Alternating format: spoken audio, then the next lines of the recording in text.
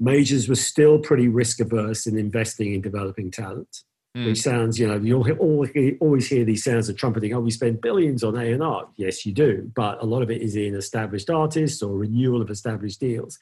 In terms of artists that are really at that sort of emerging, really low grassroots level, I think there was a funding gap. So again, when I started in the world of A&R, there was no data to make a decision other than based on your ears. Right. But then there was a sort of an understanding, there's a process of development that you needed to go through. What's going on? Welcome to The New Music Business. I am your host, Ari Herstand, author of How to Make It in the New Music Business, the book. Today, my guest is Nick Gatfield. He has been in the music industry for decades. He was a major label executive for 25 years, most recently Sony Music UK, which he left around 2014. But he has worked various majors over the years, EMI, Universal. He was there when they signed Radiohead and was part of Amy Winehouse's team. But he is out of the major label game now, and he has started an investment company. Twin is the name of the company.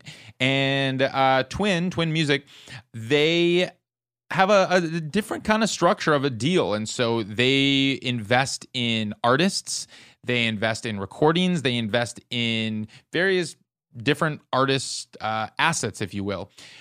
And it is something that, when I talk to artists and managers about their what they appreciate from their major label deals when they're on a major label, is they say, well, the major is kind of like our bank, and they give us money, but we pretty much have to do all the work. And they keep all of the ownership of everything, which really sucks, and they kind of control our lives, and they tell us if we can release music. So it's not really that awesome, especially if we come in with not that much clout. Whereas this is a very different kind of deal. I'll let Nick explain what the structure of this kind of investment model is. He is wildly knowledgeable, top to bottom, left to right, because he's been in the music industry for so long, and he kind of breaks down how the majors used to work, how they're working now, or lack thereof, what it was like, in the early 2000s with Napster, and just the evolution from the CD age to the digital age, or I should say from the CD age to the download to the streaming age. And it's a really interesting conversation. He's a very smart guy. It's clear that he cares about artists and this new model. And this is one of his first artists that he signed with this deal, or signed with, invested in, is Ali X. And we had Ali X on the show not too long ago. So you can kind of go check out her episode. And it was really interesting to hear from her perspective what this deal was all about. And now from Nick's perspective as well. Follow me on Instagram and Twitter at Ari Herstand. You can follow the show and everything we do at Ari's Take on Instagram and Twitter at Ari's Take. You can give us a like on Facebook. Visit aristake.com and sign up for that email list. If you are not on that email list, make sure you get on that email list immediately, because that's where the most crucial information that I send out goes. You got to be on that email list to get notified about all of that. Please follow the show, like us, subscribe, and if you're listening on Apple Podcasts, please leave a review. Those really help. If you're on YouTube and you're watching this right now, leave a comment, thumbs us up, and all right, let's kick into This episode is brought to you by DistroKid. DistroKid is a distribution service that can get your music into all the DSPs like Spotify, Apple Music, TikTok, Tidal, Instagram. Over 1 million artists have used DistroKid. I'm one of those artists. I've used DistroKid to get my music out, distribute some of my songs. As you know, as I look into all of these distribution services, I test them out. And DistroKid is great. They offer a ton of features, annual fee, unlimited uploads, and you keep 100% of your royalties. Check out distrokid.com. Show.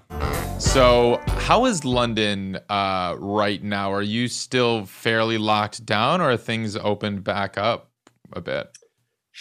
Well, we were locked down, and then we opened up, and now we're locking down again. The little dance. It's kind of like pretty much like everywhere else, I guess. So, confusion reigns. the crazy thing is the businesses it massively affects right now is the entertainment business and the leisure business. So, it's really impacting things like, restaurants and bars and coffee shops. And obviously the live music business is disappeared. It's gone. Yeah. So, yeah. But, it is what it is. It's the world's a crazy place right now. So things are shifting so dramatically.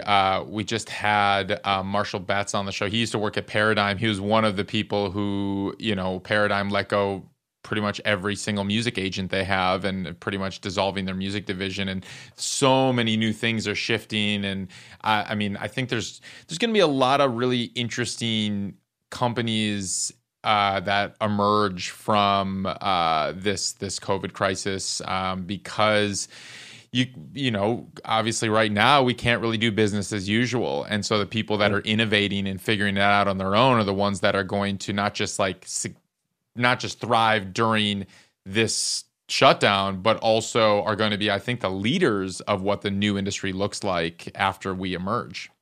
Yeah, I think you're absolutely right. I think the interesting thing is, I've got plenty of friends who are live music agents, and quite a number of them have lost their jobs. But you always look at that business and you go. I say I've got friends who worked at CAA and William Morris and Paradigm, and particularly funny in LA, you go into these palaces of of course they're not always predicated on the music business, but you realise that if you're an agent, you don't own anything. There is, you're there as a middleman to secure and they serve a real purpose. But of course, when you're leveraging yourself to death like that, based on future live business, you've got something like a pandemic comes along and your business is toast.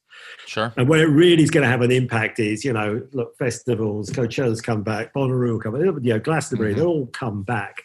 Yep. It's what's happened at the grassroots is where it's not going to come back in the same way. But taking your point, every so often I think there's a huge shift in business and there's innovation and smart people will innovate and there'll be a new business. What do you mean that the grassroots level is not going to come back? You don't think that small clubs are going to be hosting live music again?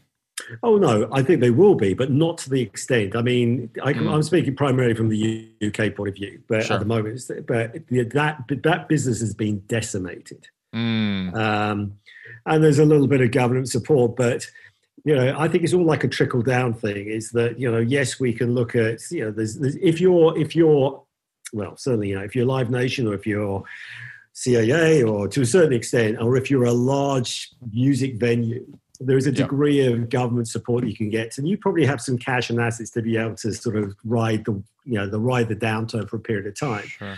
But if you're a small 200-300 capacity club, serving a sort of that particular music obsessive fan, and they were dotted all over London. Sure. Those are being hammered. And I think that's the sort of, so yes, it will come back in some form, but you're not going to have the scale of that. You're not going to have the level of opportunities for some time, I don't think, as emerging artists. Sure. I would imagine that a lot of the smaller performance opportunities are going to look very differently after this. I don't think that there will be fewer performances, or I think that they just may not be in the traditional club setting. We may see more house concerts, backyard concerts, alternative style venues maybe that fly under the radar, don't necessarily have the liquor licenses or the same kind of licensing, or and it may be that because there are unfortunately even in LA so many small venues that have already gone under and are not planning to come back ever, which is devastating. Personally, when things were up and running, I was out 4 or 5 nights a week seeing music. And in mostly small clubs. So it is unfortunate what it's looking like right now. I do know what, it's, because I'm old enough, Harry, I've been around too long, is that, I still fundamentally, my current business, thank God it's fine because we have IP and music assets, and they stream and stream. Streaming is largely immune to kind of any kind of it's largely immune to a pandemic, but it's not completely immune, but largely immune. Sure. But having said that, I still think an artist being able to learn their craft and have that level of close audience engagement. And you can only learn that from playing in front of an audience. And admittedly, yes, you're right, that house party, there's loads of other ways of doing it. But sure. I think it's critical in terms of people building a sustainable fan base and a career. You can have a streaming hit and nobody knows who you are. Right. Which we see all the time. I mean, because of playlists. We see all the time. Mm-hmm. But I think the only way you'll go, and streaming is largely a passive lean back experience, but the only way that, and we focus on that really heavily is artist engagement. It's, streaming is a wonderful thing because it's taken all barriers to releasing music down, but there's it doesn't substitute for your proper fan engagement, even the engagement you have online. We always used to do, we still, God willing, we'll bring it back, where if we're working with a developing artist, we'll put on a live date. It may be 6 months down the line, but keep pointing people to that, because that's the point. I always go, the primary engagement is someone to get off the couch and buy a ticket and go and see a show. That's where you know you've actually reached someone. It's much easier than going like or follow. So it's tough, I think, isn't it? Right. I always say that, followers want to be entertained for free and fans support you financially. And Correct. We are in this follower age where it's so easy to just click follow on any of the platforms. But buying a ticket, getting off your ass, getting to the show, that's a huge level of investment, not just with the money, but I mean, you're scheduling your entire day, you're evening around it, your friends, all of that. So that's interesting. So you mentioned ownership earlier and equity. You come from the major label world, which that's how labels, that's how they operate. They are based on ownership, on owning these assets. Now you left Sony UK, was it 2014 or something? 2015? 2014. 14. And now you're investing in artists in a really interesting, innovative way. Can you just explain kind of what Twin Music is and how you got into this new investment model and just what it looks like? Sure. Yeah. So, as you said, I mean, I hate to admit it, but I was a sort of a 25-year plus major label executive. And, there's obviously seeing huge changes in the business. When I started in the business, it was in the sort of towards the mid to late 80s. And, someone who's made the coin phrase say it was almost impossible to lose money in the 80s and 90s in the major music, and then always impossible to make money in the 2000s. And that was obviously the advent of Napster and what happened to the business. Sure. And again, I started as an A&R guy at EMI in the late 80s. And in all seriousness, I didn't know what a budget was. There was and then the CD revolution in terms of just renewing the catalog with so much money washing around the business. Sure. And then come Napster, the business got incredibly risk averse in terms of the way it invested and became much more data centric. Over the years, it became much more data centric. And I think that's that was kind of it's the way of the world, and it's absolutely a huge part of the business.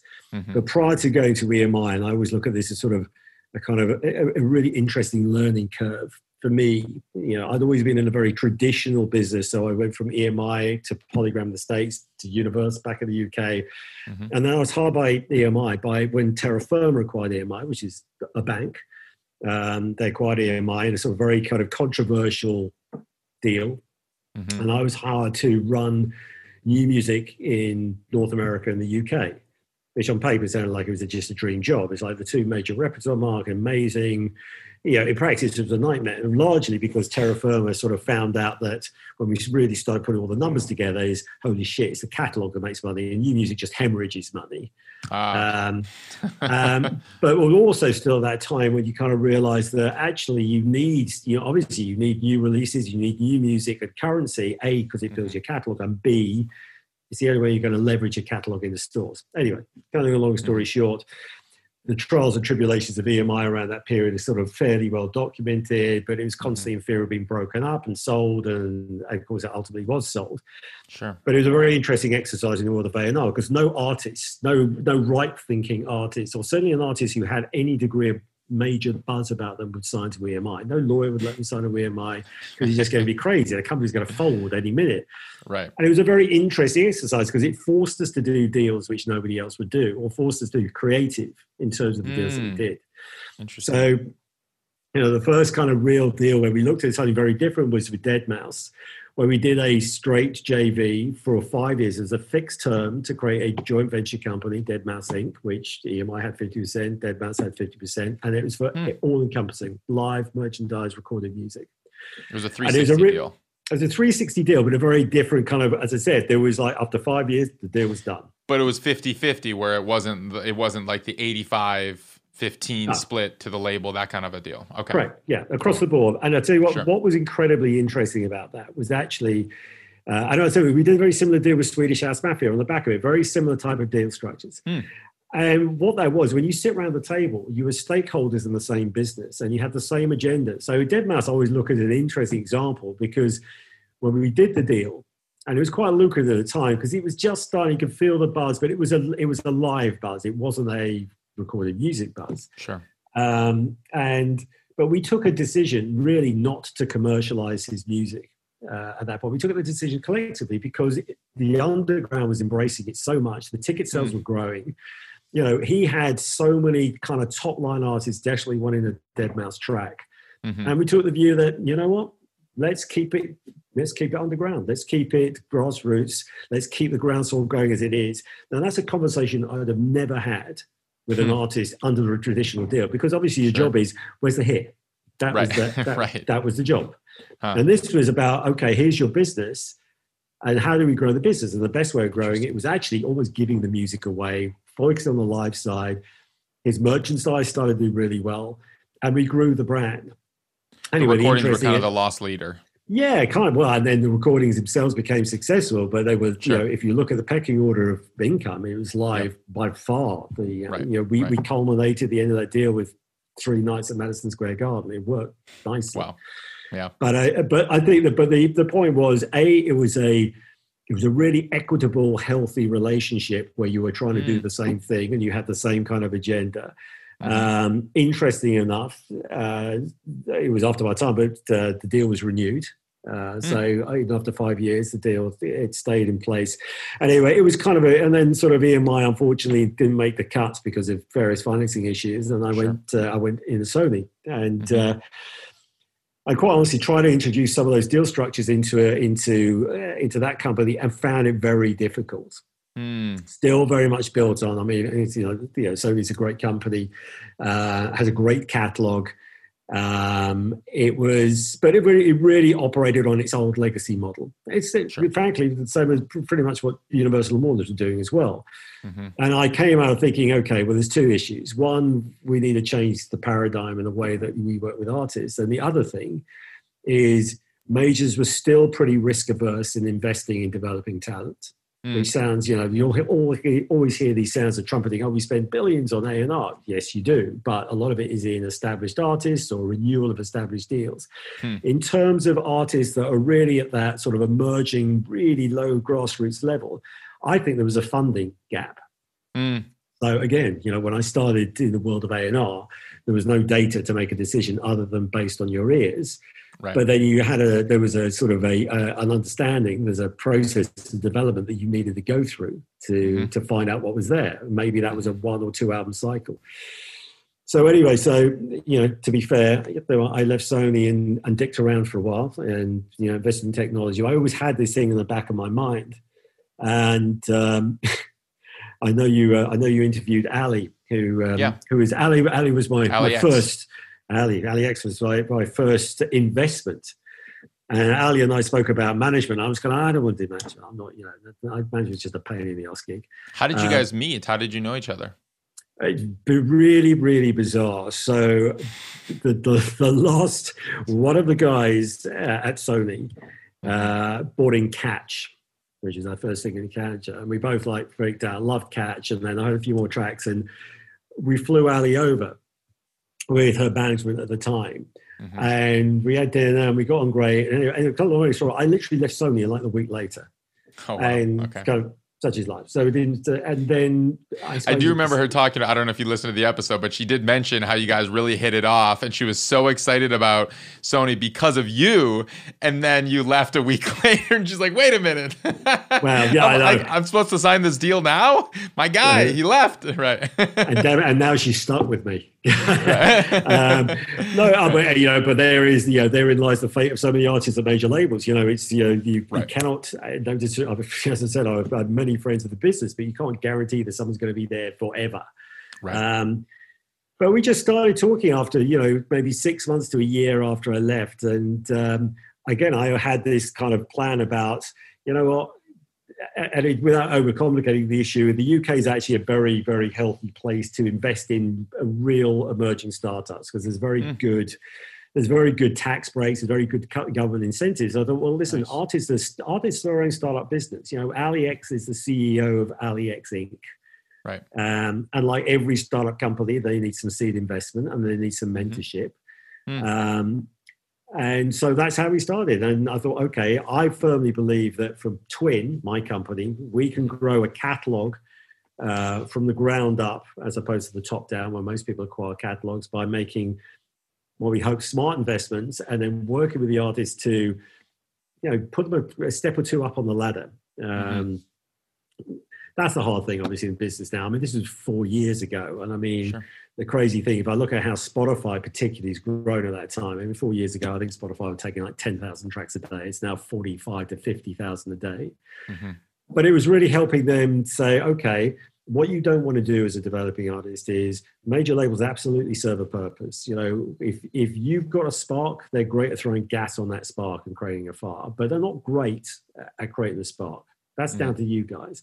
And unless you've got somebody who's got some connections or a little bit of cash to help you do that, that's incredibly tough. That's just, good luck. And so that's how we started. It was the idea of short-term angel investment into artist businesses. And we'd invest in a bundle of rights. In Ali's case, it was where we picked up collection 1 and invested in collection 2. And then we just carried on a kind of, mutually agreeable basis. Is it just on the recording side, or is it on the whole career? So you're investing in AliEx Inc. as an investor would traditionally invest in a startup. How does that look? Well, it's on Ali. On Ali is a normally it's mostly on the recording side. So we do have a share of live, and we do have a small share in publishing rights, but primarily it's recorded music. Publishing usually already had a deal, was in a place there. Sure. But every other deal that we've done since is a 360, but they're all short term. So they're all like, okay, we're going to do maximum initially the first album. And we will have an option, but it's a mutual option. So we both want to stay in business together. Okay. And the job for me is like, look, if we do a great job, you'll stay in business, because it's I think is a fairer structure, and it's very much a team. It's what I kind of experienced with the deadmau5 thing. Is like, look, we're trying to do the same thing. I'm not trying to tie you down for 12 years of your career and own your repertoire for life.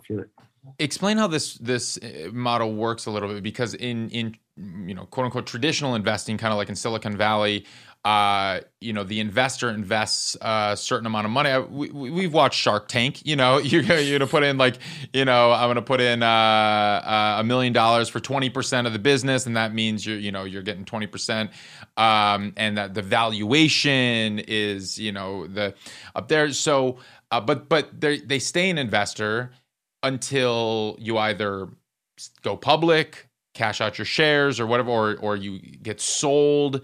And, what is the exit strategy with this? So if this is just on a term, like an album cycle, kind of like the traditional record label deal, is it similar to how record labels operate, whereas the term can end and then you just part ways? Or is the artist kind of on the hook? I don't know if I'm on the hook, but do you make your investment back, or how does that work? Kind of break it down, the distinctions. Very simply is, as I said, we make an investment over a bundle of rights. So we will retain an interest in those bundle of rights, regardless of when the term ends. But the point being is, it's a bundle of rights as opposed to 7, time immemorial. In perpetuity. In perpetuity, or term plus 15, or whatever the deal is. I try to get in perpetuity. That's it's my pension, Harry. Sure.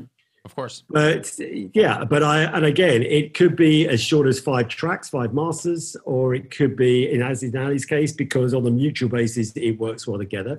The interesting thing with the relationship we have, and with a couple of other artists now, which has extended the term, is, really is we're business partners with you. At the end of the day, we look at opportunities to maximize that.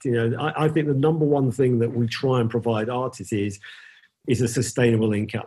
Even if we end up we've done 5 tracks together or 6 tracks together, but you build a fan base, who you have a relationship with.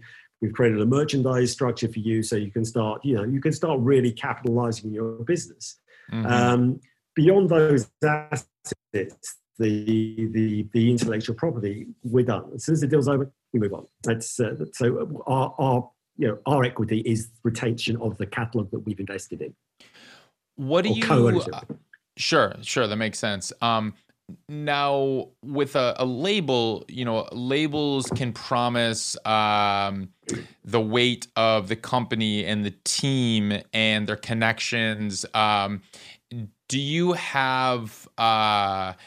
Is this? Are you just putting up the money and kind of your personal connections, or is there more of a team or a structure that helps out in that case? Or do you then, are you expecting the artist to kind of come in with management and their own team and that kind of stuff? No. We are, it's fairly bespoke. There is a team. Sure. It's not just me. It's a small team, but our primary focus is on, is A&R, which is, I will do alongside the artist, and we call it engagement. So it's obviously we're making sure it's digital marketing, for want of a better phrase. So it's really working on across all social media platforms, working closely with DSPs, working closely with YouTube, ensuring all the channels to reach an audience they're fully engaged with, and helping the artist develop that connection with the audience. And that's what we invest against primarily.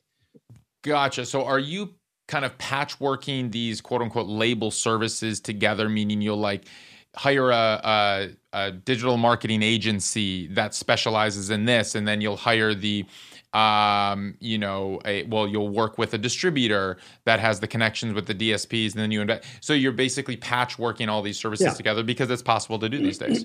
Yeah, pretty much, yes. That's what it is. As I said, we have in-house digital marketing, but, for instance, if we are, if we're doing a TikTok campaign, for example, there are specialists who do that better than we do. So that's where we will invest and bring them into the mix. Gotcha.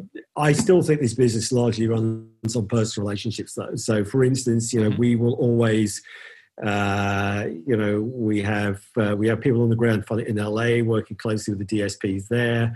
We have relationships with Spotify and Apple, certainly in the UK and the US. And so you need to have, alongside your distribution partner, you need to be able to have the phone and be able to pick up the phone and have those conversations directly. Nobody's got the keys to it. Yeah, for sure. Do you have a distribution partner who you use for all of your artists, or is that kind of up to each artist's particular situation? No, we have a long-term arrangement with AWOL. AWOL, okay. Cool. Our publishing company is with AWOL as well, so they administer our publishing business. Sure. Yeah, Cobalt. And I think it's an interesting thing. I think they're a really interesting, smart company. Willard, the founder of the company, seized an opportunity way before a lot of other people and saw, just read where this business was going, and believed that, the growth of independence, it's the fastest growing segment of the music business now, is self-release. It's going from a small base, but you can see kind of where the process is going. Sure. I think where all these companies, though, have got to be careful is there's just a sheer volume of music that goes out there. It's just a tsunami of stuff. Real quick, I want to let you know about Too Lost. Too Lost is a new distribution company to the space, and let me tell you, I am very impressed with them. I got a full deep dive demo with the founder, and they're very innovative. And when you come into the distribution space at this stage with how crowded it is, you better be innovative, and they are. Yes, they will get your music out to Spotify, Apple Music, all the places, plus 450 other outlets around the world. They do not take a commission. This is why 300,000 artists and labels have already used them. They've already distributed 7 million songs. They offer payment splitting, and they don't charge your collaborators for this service, for the payment splitting. They will just pay your collaborators directly for free. They have publishing administration with BMG, so you know it's legit. A lot of distributors have fallen into trouble with using some other less than legit pub admin services. Well, Two Lost is partnered with BMG. You know it's legit. They offer instant royalty advances. This is something that's very cool. And if you have historical streaming data and you need just a bulk payment up front, they can see how much your music has earned in the past. And like, all right, we think we know what you're going to earn in the next 3 years. Here's a check for $100,000 or whatever it will be. And you can just click a button and get that distributed and into your account immediately. They do lyrics and credits distribution for free. They have a very innovative analytics platform where, yes, you will see real-time analytics for Spotify, Apple Music, but also Pandora, Deezer, SoundCloud, and Peloton. They're the only ones that do Peloton. They also have a service where you can search the internet wherever your music is being used, and it will just show you a chart of everywhere, every TikTok video, everywhere, every YouTube video, everywhere your music is possibly being used. I've never seen this before. That was very cool. They'll register with Sound Exchange, and they have a fraud prevention tool, and they're doing fraud prevention. So if you're worried about your music, getting a bot attack or something like that and getting ripped down, which we've seen is a big issue, they have fraud prevention tools that are better than most other distributors that I have seen. Check out Two Lost. You can just go to twolost.com, use the promo code Ari's Take for 3 months free, and try them out. Let them know what you think. Yeah, I mean, AWOL ran into that issue a couple years ago when they opened the floodgates and they started taking on way too many artists that they could handle. And they'll be the first to admit this. I've sat down with them and talked to them about it, but they couldn't keep up with the support needs and the administrative needs.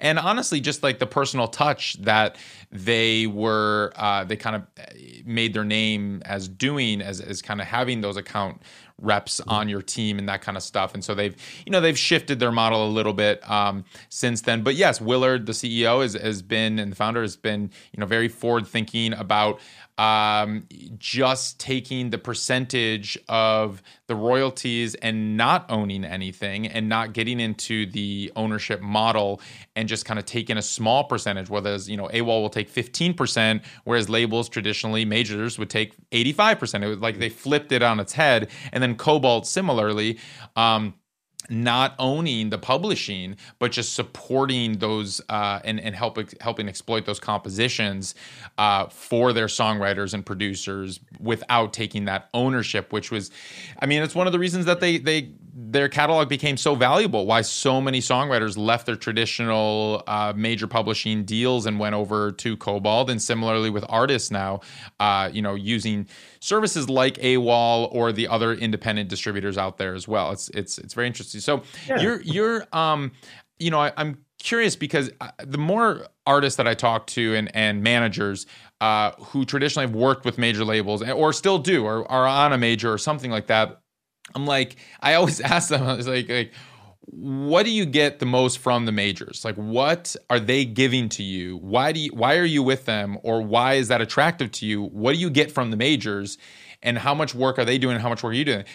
Across the board, everyone is like, well, the major is the bank for us. And basically they give us money, but we pretty much do everything. And, if they have a radio department, it's like radio and it's the bank, and like we kind of rely on them, but we're pretty much doing 95% of the work.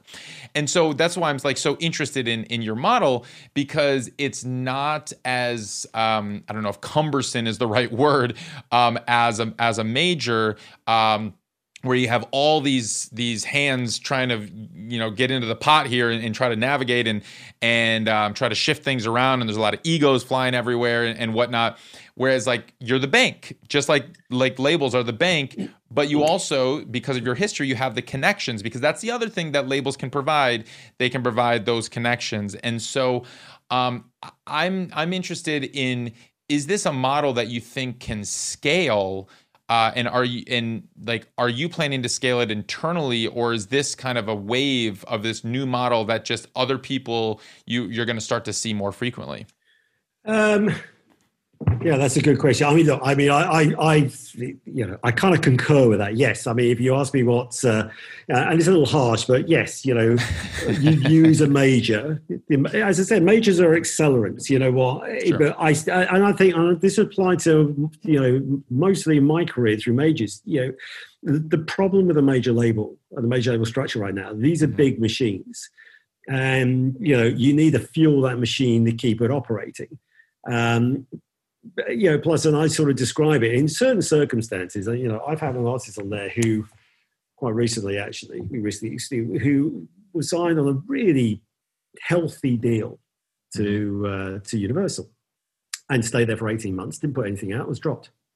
Mm-hmm. Now, trust me, we were delighted when that actually happened. But we were delighted because she had a team, and there was a lot of activity going on. And actually, it was in other parts of the world where she was very active. But, if she didn't have that team and, there wasn't other activity going on around the rest of it, it's a career killer because you can't put music out. That's the problem. There's no fluidity. That's the biggest problem with it. So, what I've always tried to build in when I just go talk about anything, if we do upstream into a major and we're still involved, is we have a degree of autonomy in terms of how we take music out. Not because of some, we can do it better than you, but we can be faster and nimbler and we can react quicker. And that's still... one of my things, again, I fundamentally believe is you look at the major label, actually, and a lot of people go, the catalogs have always been the things, they've been the sort of the engine room of a major. If they're profitable, the high margin, the artist development, the A&R side of it is a high risk business. Mm-hmm. And I always looked at labels. What labels should be are incubation centers. That's what they should be. They should purely focus on the type of deals that we do, short term, and build relationships with the artist. And you know what? You'll stay in business if you do a good job. And if you don't do a shitty job, you won't stay in business. Sure. Again, that's a kind of the whole idea of not having ownership of repertoire is a real anathema to the majors because that's the legacy model that it's been built on. But It's just the way of the world. You're shifting from a rights ownership model to a service model, and it's really hard for and I understand it, to get their heads around that, and that's a fundamental shift. So I think it's fascinating, if you could be bothered to actually look at various banks analysts sort of view of the music industry, particularly if they happen to be representing Universal in the flotation. It's like, oh my God, the beginning of this huge gold rush, and it's just going to get bigger and bigger and bigger. And yeah, I believe in the terms that streaming is still at the relative tip of the iceberg. As streaming's got a long way to go, albeit maybe more in developing markets, but you've still got a hell of a long way to go. Sure. But I think the difference is the balance of power has shifted away from labels, certainly towards artists and definitely towards DSPs. Mm-hmm. And, there's that whole disintermediation going on between major label and artists, and it's unfortunately the history of major labels. And I can say this from experience is that, we hand the keys to other people to build a brilliant business off. It was MTV in the 80s, and it was iTunes in the noughties, and now it's Spotify. And you kind of go, oh shit, how did that happen? But, Right. So, and I kind of don't think there's any turning back from that. So, and I think that's incredibly exciting because, I look in our small way, you'd love to believe this was a sort of birth of a whole new generation of independent labels, not done in the way it was done in the 60s, which was kind of daylight robbery, but real sort of maverick A&R people like Chris Blackwell and, even Geffen, people who started those kind of music passion imprints and were able to move really quickly. And I think I think that will happen and is happening as well. Do you? No, absolutely. Do you think that major labels will always have their place in the industry as kind of the major driving forces of popular culture? Or do you already see that shift away from the majors and their market share will continue to diminish? Well, I don't think majors, any label, has been a driving force of popular culture since Death Row, probably. Okay. No, seriously. I mean, the way I look at it is they've got to figure out their role. I kind of look at where the majors are going right now. Is kind of where the movie industry is, and you go, and I'll use Sony Pictures as an example, not because it's just so much, just Sony Pictures. You go, right. Sure. Sony Pictures are very good at making franchise movies. They're great at that. The Marvels, Spider-Man, Marvels, or whatever it happens to be. You know, they can knock them out of the park. They understand the international market. They understand how to blow this thing up, and they can put $100 million marketing budget behind it and make an event out of it. Yes. What they're not good at is discovering the next franchise. You know, the next one, and they're not good at discovering the, you know, or you name whatever movie, you know, that's you know. Parasite, you know, they're not good at that kind of business. Those invariably come from independent producers, you know, who scraped around to try and get enough money to make it, and then they find somebody who's prepared to back it. And it's got it, and I think that's where the music business is. So you'll have the likes of Universal will be on major, you know, Taylor Swift has committed herself, albeit on a very different term, to Universal for a long period of time. Adele has committed herself to Sony for a long period of time, albeit on a much more equitable basis. But they will serve a purpose. You want a global, knock it out of the park, day one type of traditional type of, you know, pull this string back as far as it can go and release. Yeah, they'll serve that purpose. Of the art, when you were at Sony, what percentage would you say of the artists that you signed every year kind of stuck with the label and recouped, I guess, the advance on their first album? Cool. Wow. Well, we always used to pretend. I mean, there always used to be a figure to go, it's 1 in 10, which is probably nonsense. It's probably more like 1 in 15. Okay. Yeah, I mean, I did the grisly exercise. If you're really brutal about, and we did this, as I was saying, in EMI, so I was charged with running new music. New music was anything which is on the current roster, making music. Once that album had dropped, 18 months after it dropped, it became catalog. So you really had a very small window. And it was an exercise in trying to break even. That was basically what it was. But then, you know, one of the things that kind of, I now look at it particularly is, you know, when it's very, you know, if you're lucky enough, and, you know, trust me, I have to do some speculating, is, you know, I think everybody should sort of invest in themselves at some point if you're going to go into the music business. It doesn't necessarily stick your hand into your own pocket, but, you know, you became in the major, you sort of become oblivious to budgets in a funny kind of way. You know, less so now, but certainly a few years ago. And I remember when Terra Firma, as I say, was a bank, acquired EMI.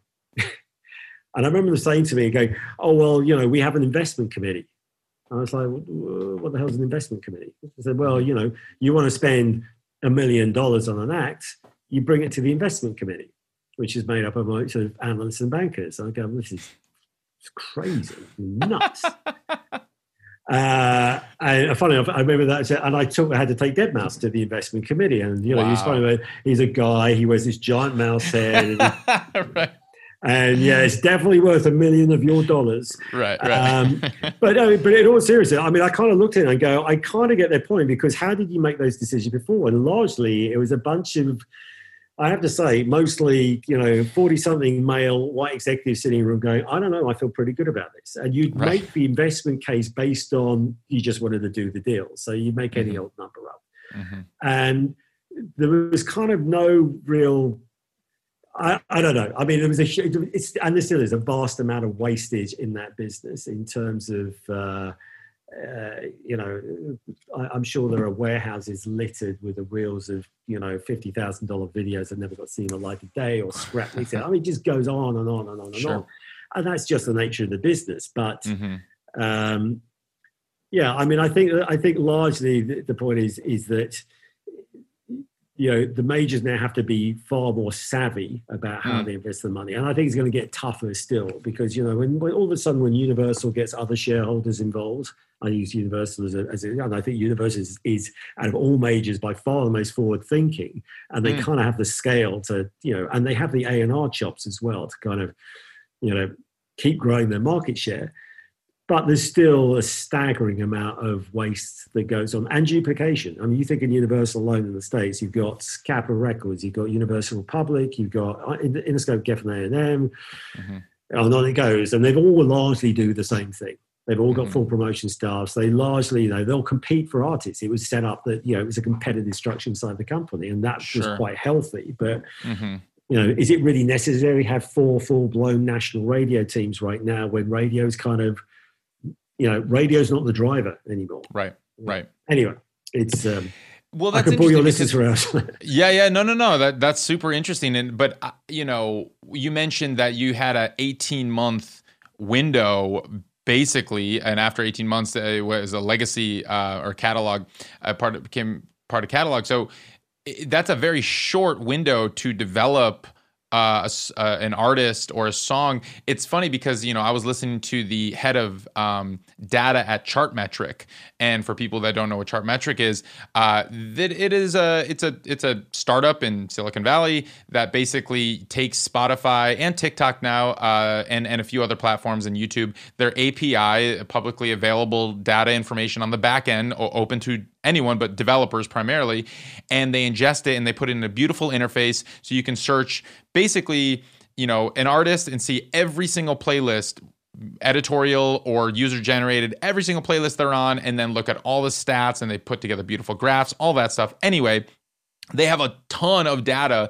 and they're analyzing all of this stuff in real time. And what he mentioned was that it's not about week 1 anymore. It's about week 151. And so when you think about it like that, you're like, wow, it really has turned the release strategy on its head, and that it's really not about, coming out with such a bang. And it's really like, how are you going to sustain and build that career? But I almost feel like the majors haven't really caught up yet or aren't structured for that. And so like, if you're going to determine, not you, but like if a major is going to determine within 18 months if something is a success or a failure, and whether they're going to drop that artist, and oftentimes it's even quicker than that, much sooner than that, it's kind of there. It's not that development that is really necessary at kind of building the career or growing, and it's still that like, how do we get that hit, chasing the hits. Well, yeah, I think you make a great point. I mean, actually, funnily enough, talking about Ali X, she's built an incredibly loyal fan base, and the streaming numbers are excellent. But her biggest current track came out in 2015. It just, there are certain things that, TikTok was a primary driver of that, but there are certain things that kind of are trigger points. It might be a sync or whatever it is. So, that is the beauty of streaming, which is, nothing's ever out of stock. It's always there. It's always available. But you're absolutely right. Again, when I say 18 months when it became catalog, that was just a kind of a financial mechanic, but largely it was 18 months for release. It shifted into the catalog. I didn't mean you dropped the artist, but it's kind of, that was a kind of but you stopped working it, basically. You kind of stopped working it. It kind of done. But that's funny. You make it funny. I had this conversation with someone at the university the other day, actually, and they were taking a shorter time frame. He's actually going, you know what? We only really look at something 3 months in, certainly on the new development. We only really look at whether it's going to, unless you have this kind of rare moment. That's also changed the paradigm enormously, because I kind of look at those things where, previous releases, you have the kind of impact marketing. So, you'd have a 2 single album campaign, and it'd like big bang, and you hit it hard, and you hit it hard again a second, and you hit the album hard. And then you had a slow tail, which actually dropped off pretty rapidly. Very hard to keep sustaining that. And now, and I kind of reuse this phrase, you kind of always got to be on. Doesn't mean you're always throwing money at stuff, but you've got to subtly tweak constantly what you're doing. And you've got to be smart about how you're using that marketing fund to really start, you can't force attention. That's the great thing. You can't ram it down anybody's throat anymore. They have to discover it, embrace it. You just have to kind of slowly nurture it and put it into the right areas where it can be discovered. But, I just don't think there's any, I describe it, there's no push anymore. It all has to be pull. And that is a fundamental difference to the way that... Pulled by the fans. Correct. Yeah. But yeah, and it's a change of behavior, the way that the majors have to work. And again, I think as a large thing is I always say I'm an evangelist for the way that we work, which is Sure. look, if you're investing in an artist proposition, as a business partner, and you do the right thing by that artist, then you stay the course. You're on the journey, and you realize it can be a 3, 4, 5 year journey before you see the results of that. The fruits of your labor. So break it down for the potential investors who are listening to this, or the artists who are close to people who want to invest in music, but this model isn't necessarily as widely adopted yet. How this works? I mean, you say you kind of invest in certain things, but is it in a way where you're gonna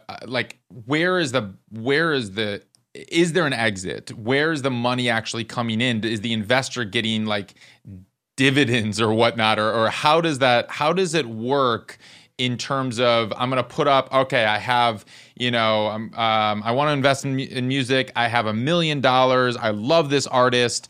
What is that like? How does that look? What does that work?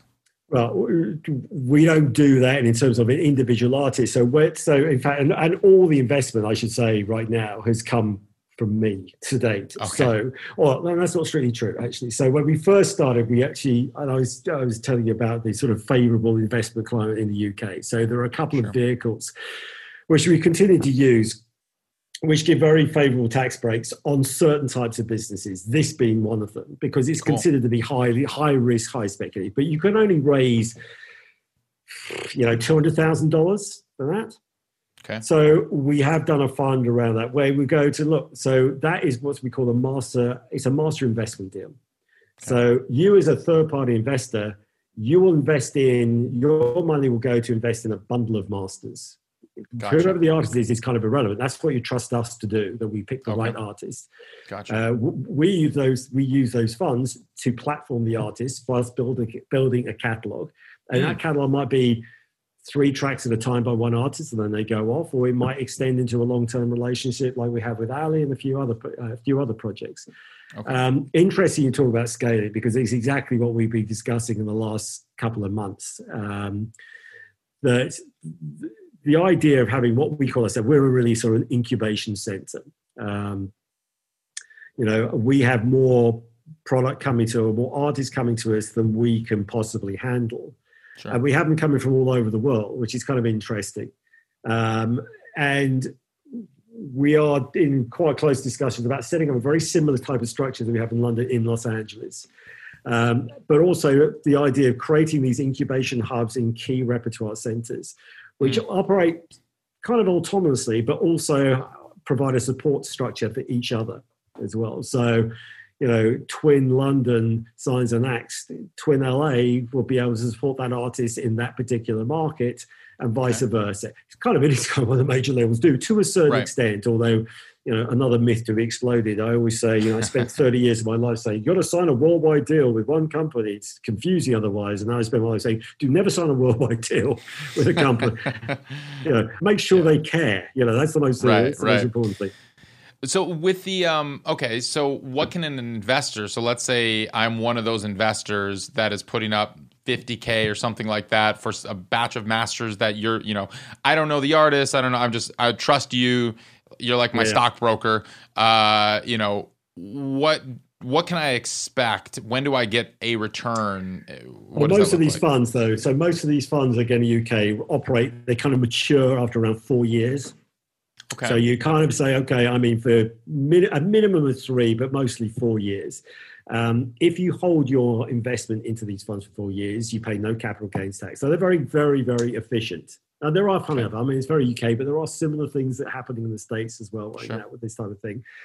And then at the end of that time, assuming that fund is being successful, you either receive a dividend payment from the fund based on those streaming numbers and streaming sync and sort of exploitation of the masters, or in the case of the first one we did, we actually bought them out and repatriated with Twin. So there was an exit event. Oh, okay, cool. Yeah. So I have to be careful because that was kind of just treading a very fine line with the Inland Revenue in the UK that, we were managing the fund. We shouldn't really be the buyers of the fund, but anyway, we got away with that one. But I mean, the crazy thing is, so when the first one, as I said, we started it 4 years ago. It's only recently matured. Mm-hmm. But now, the value of, and I hate talking about music in terms of value of IP, but it is where it's the common language now. Sure. The value of music IP has just exploded. Mm-hmm. And, you've got companies now like Hipgnosis who are just, running right through the market, buying up every catalog and buying songwriter rights. And, and there's a ton of them there. It's not just Hipgnosis. There's royalty exchange, there's sound royalties. I had the CEO of the Music Fund on similar. So there's all of these companies that are investing or working with investors or have basically set up as marketplaces almost sometimes, where you can invest in various rights, whether it's master or publishing, and sometimes the artists are involved, sometimes it's the label, sometimes it's totally direct to the independent artist, and it's on just their back streaming revenue, and it's a percentage of that. It's a short-term loan. It's funny. I mean, Hipgnosis, I wish I don't know if you're familiar with Hipgnosis, but it's kind of an interesting, they raised $1 billion in 2 years. Wow. And invested it all in, and they are riding that kind of wave of streaming growth, and they're putting a team around it to really start working to properly exploit the catalog. But, they're a fund. So people have invested vast amounts of money. They the fund owns the rights to the repertoire, and they're expecting to deliver 6-7% return on that investment. Which is, fine. Sure. Where I've asked this question is we do it the other way around, but at a much smaller level. Is that we're not going out and spending a 16 to 20 times net publishing share multiple to acquire a catalog. I mean that's pension funds do that kind of thing. What we're doing is saying, listen, we are taking an educated, managed risk in these group of artists because we totally believe in what they're doing. But also the benefit is the value of copyrights is growing. So, the maximum risk is that if it all goes horribly wrong, but we believe it could go incredibly well. And guess what? Your multiple will be vastly bigger than buying an established, you buy an established catalog, it's not suddenly going to explode. It's going to carry on. Yeah, absolutely. So now on the other side of the equation, on the artist side, what can the artist expect from these deals in terms of, are you providing, are you looking at it like an advance, like a label style advance deal? And then how long, or you say the term is kind of like an album and it's mutual, you mutually can agree for the option, you move forward and that kind of thing. How is that working with the advance? Is it more of a investment, this kind of style, or are you deducting marketing expenses, or like, how does that work? Well, it's actually a hybrid. So we guarantee to invest a minimum of X to exploit it. Now, and part of that minimum will be a personal advance, but it's based on the number of masters we acquire. Okay. Or the number of copyrights. So we say, okay, personal advance, we write a check for that, and then we're prepared. So, but whatever you want to take out of that fund, that will limit the amount we can invest. So, as I said, we make a minimum guarantee. You can absolutely take a personal advance out of that minimum guarantee. To be absolutely honest, we've already spent more than the minimum guarantee anyway. It just happens that way. Right. That's the way it is. So, the idea is, again, as I said, the initial idea is that, look, if we do the job that I think we can do, and we can help you, is, we put you in a position where if you choose to go to a major, you're in a much better position to negotiate a much more favorable term and have control of your rights, and et cetera, et cetera. And if you choose to do that, you walk away, that's fine, and we're very happy because I think the value of the copyrights that we retain will continue to grow. If you like the flexibility in the way that we work, you like that freedom, then we'll continue, like we did with Ali, then we'll develop that relationship into a more longer term, but a very similar type of mutual structure. So, for instance, we will be a partner on recorded music, but have a small share in live. You know, we were in certain circumstances. You know, quite a few artists he had no management. I certainly didn't want to manage, but you end up doing it anyway. Right. But primarily is you know, I'm very conscious that yes, we can scale, and there's a lot of desire to scale, but I also don't want it to be a point where you stop providing the level of service that you provide. I mean, totally. You know, and also, again, I've reached that point in my life where I just want to work with people I enjoy working with. That's great. That's great. Well, that's actually a great place to end. I have one final question that I ask everybody who comes on the show. Mm-hmm. What does it mean to you to make it in the new music business? It depends if you talk as an artist. As an artist, every artist I've ever come across, in fact, I've never signed an artist who said, I want to be a star. Virtually every artist just wants to say, I want to do this for the rest of my life. I want to make music and support myself and pay my rent and da-da-da.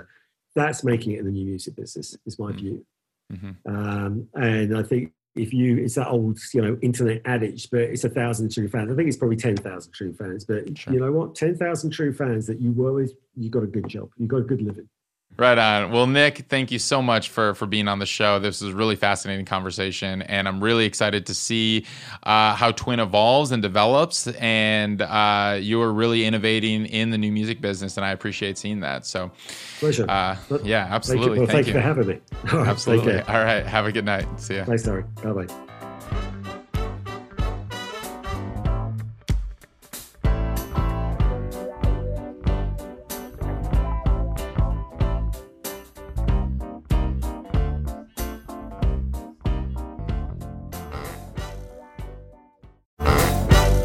Episode is brought to you by DistroKid. DistroKid is a distribution service that can get your music into all the DSPs like Spotify, Apple Music, TikTok, Tidal, Instagram.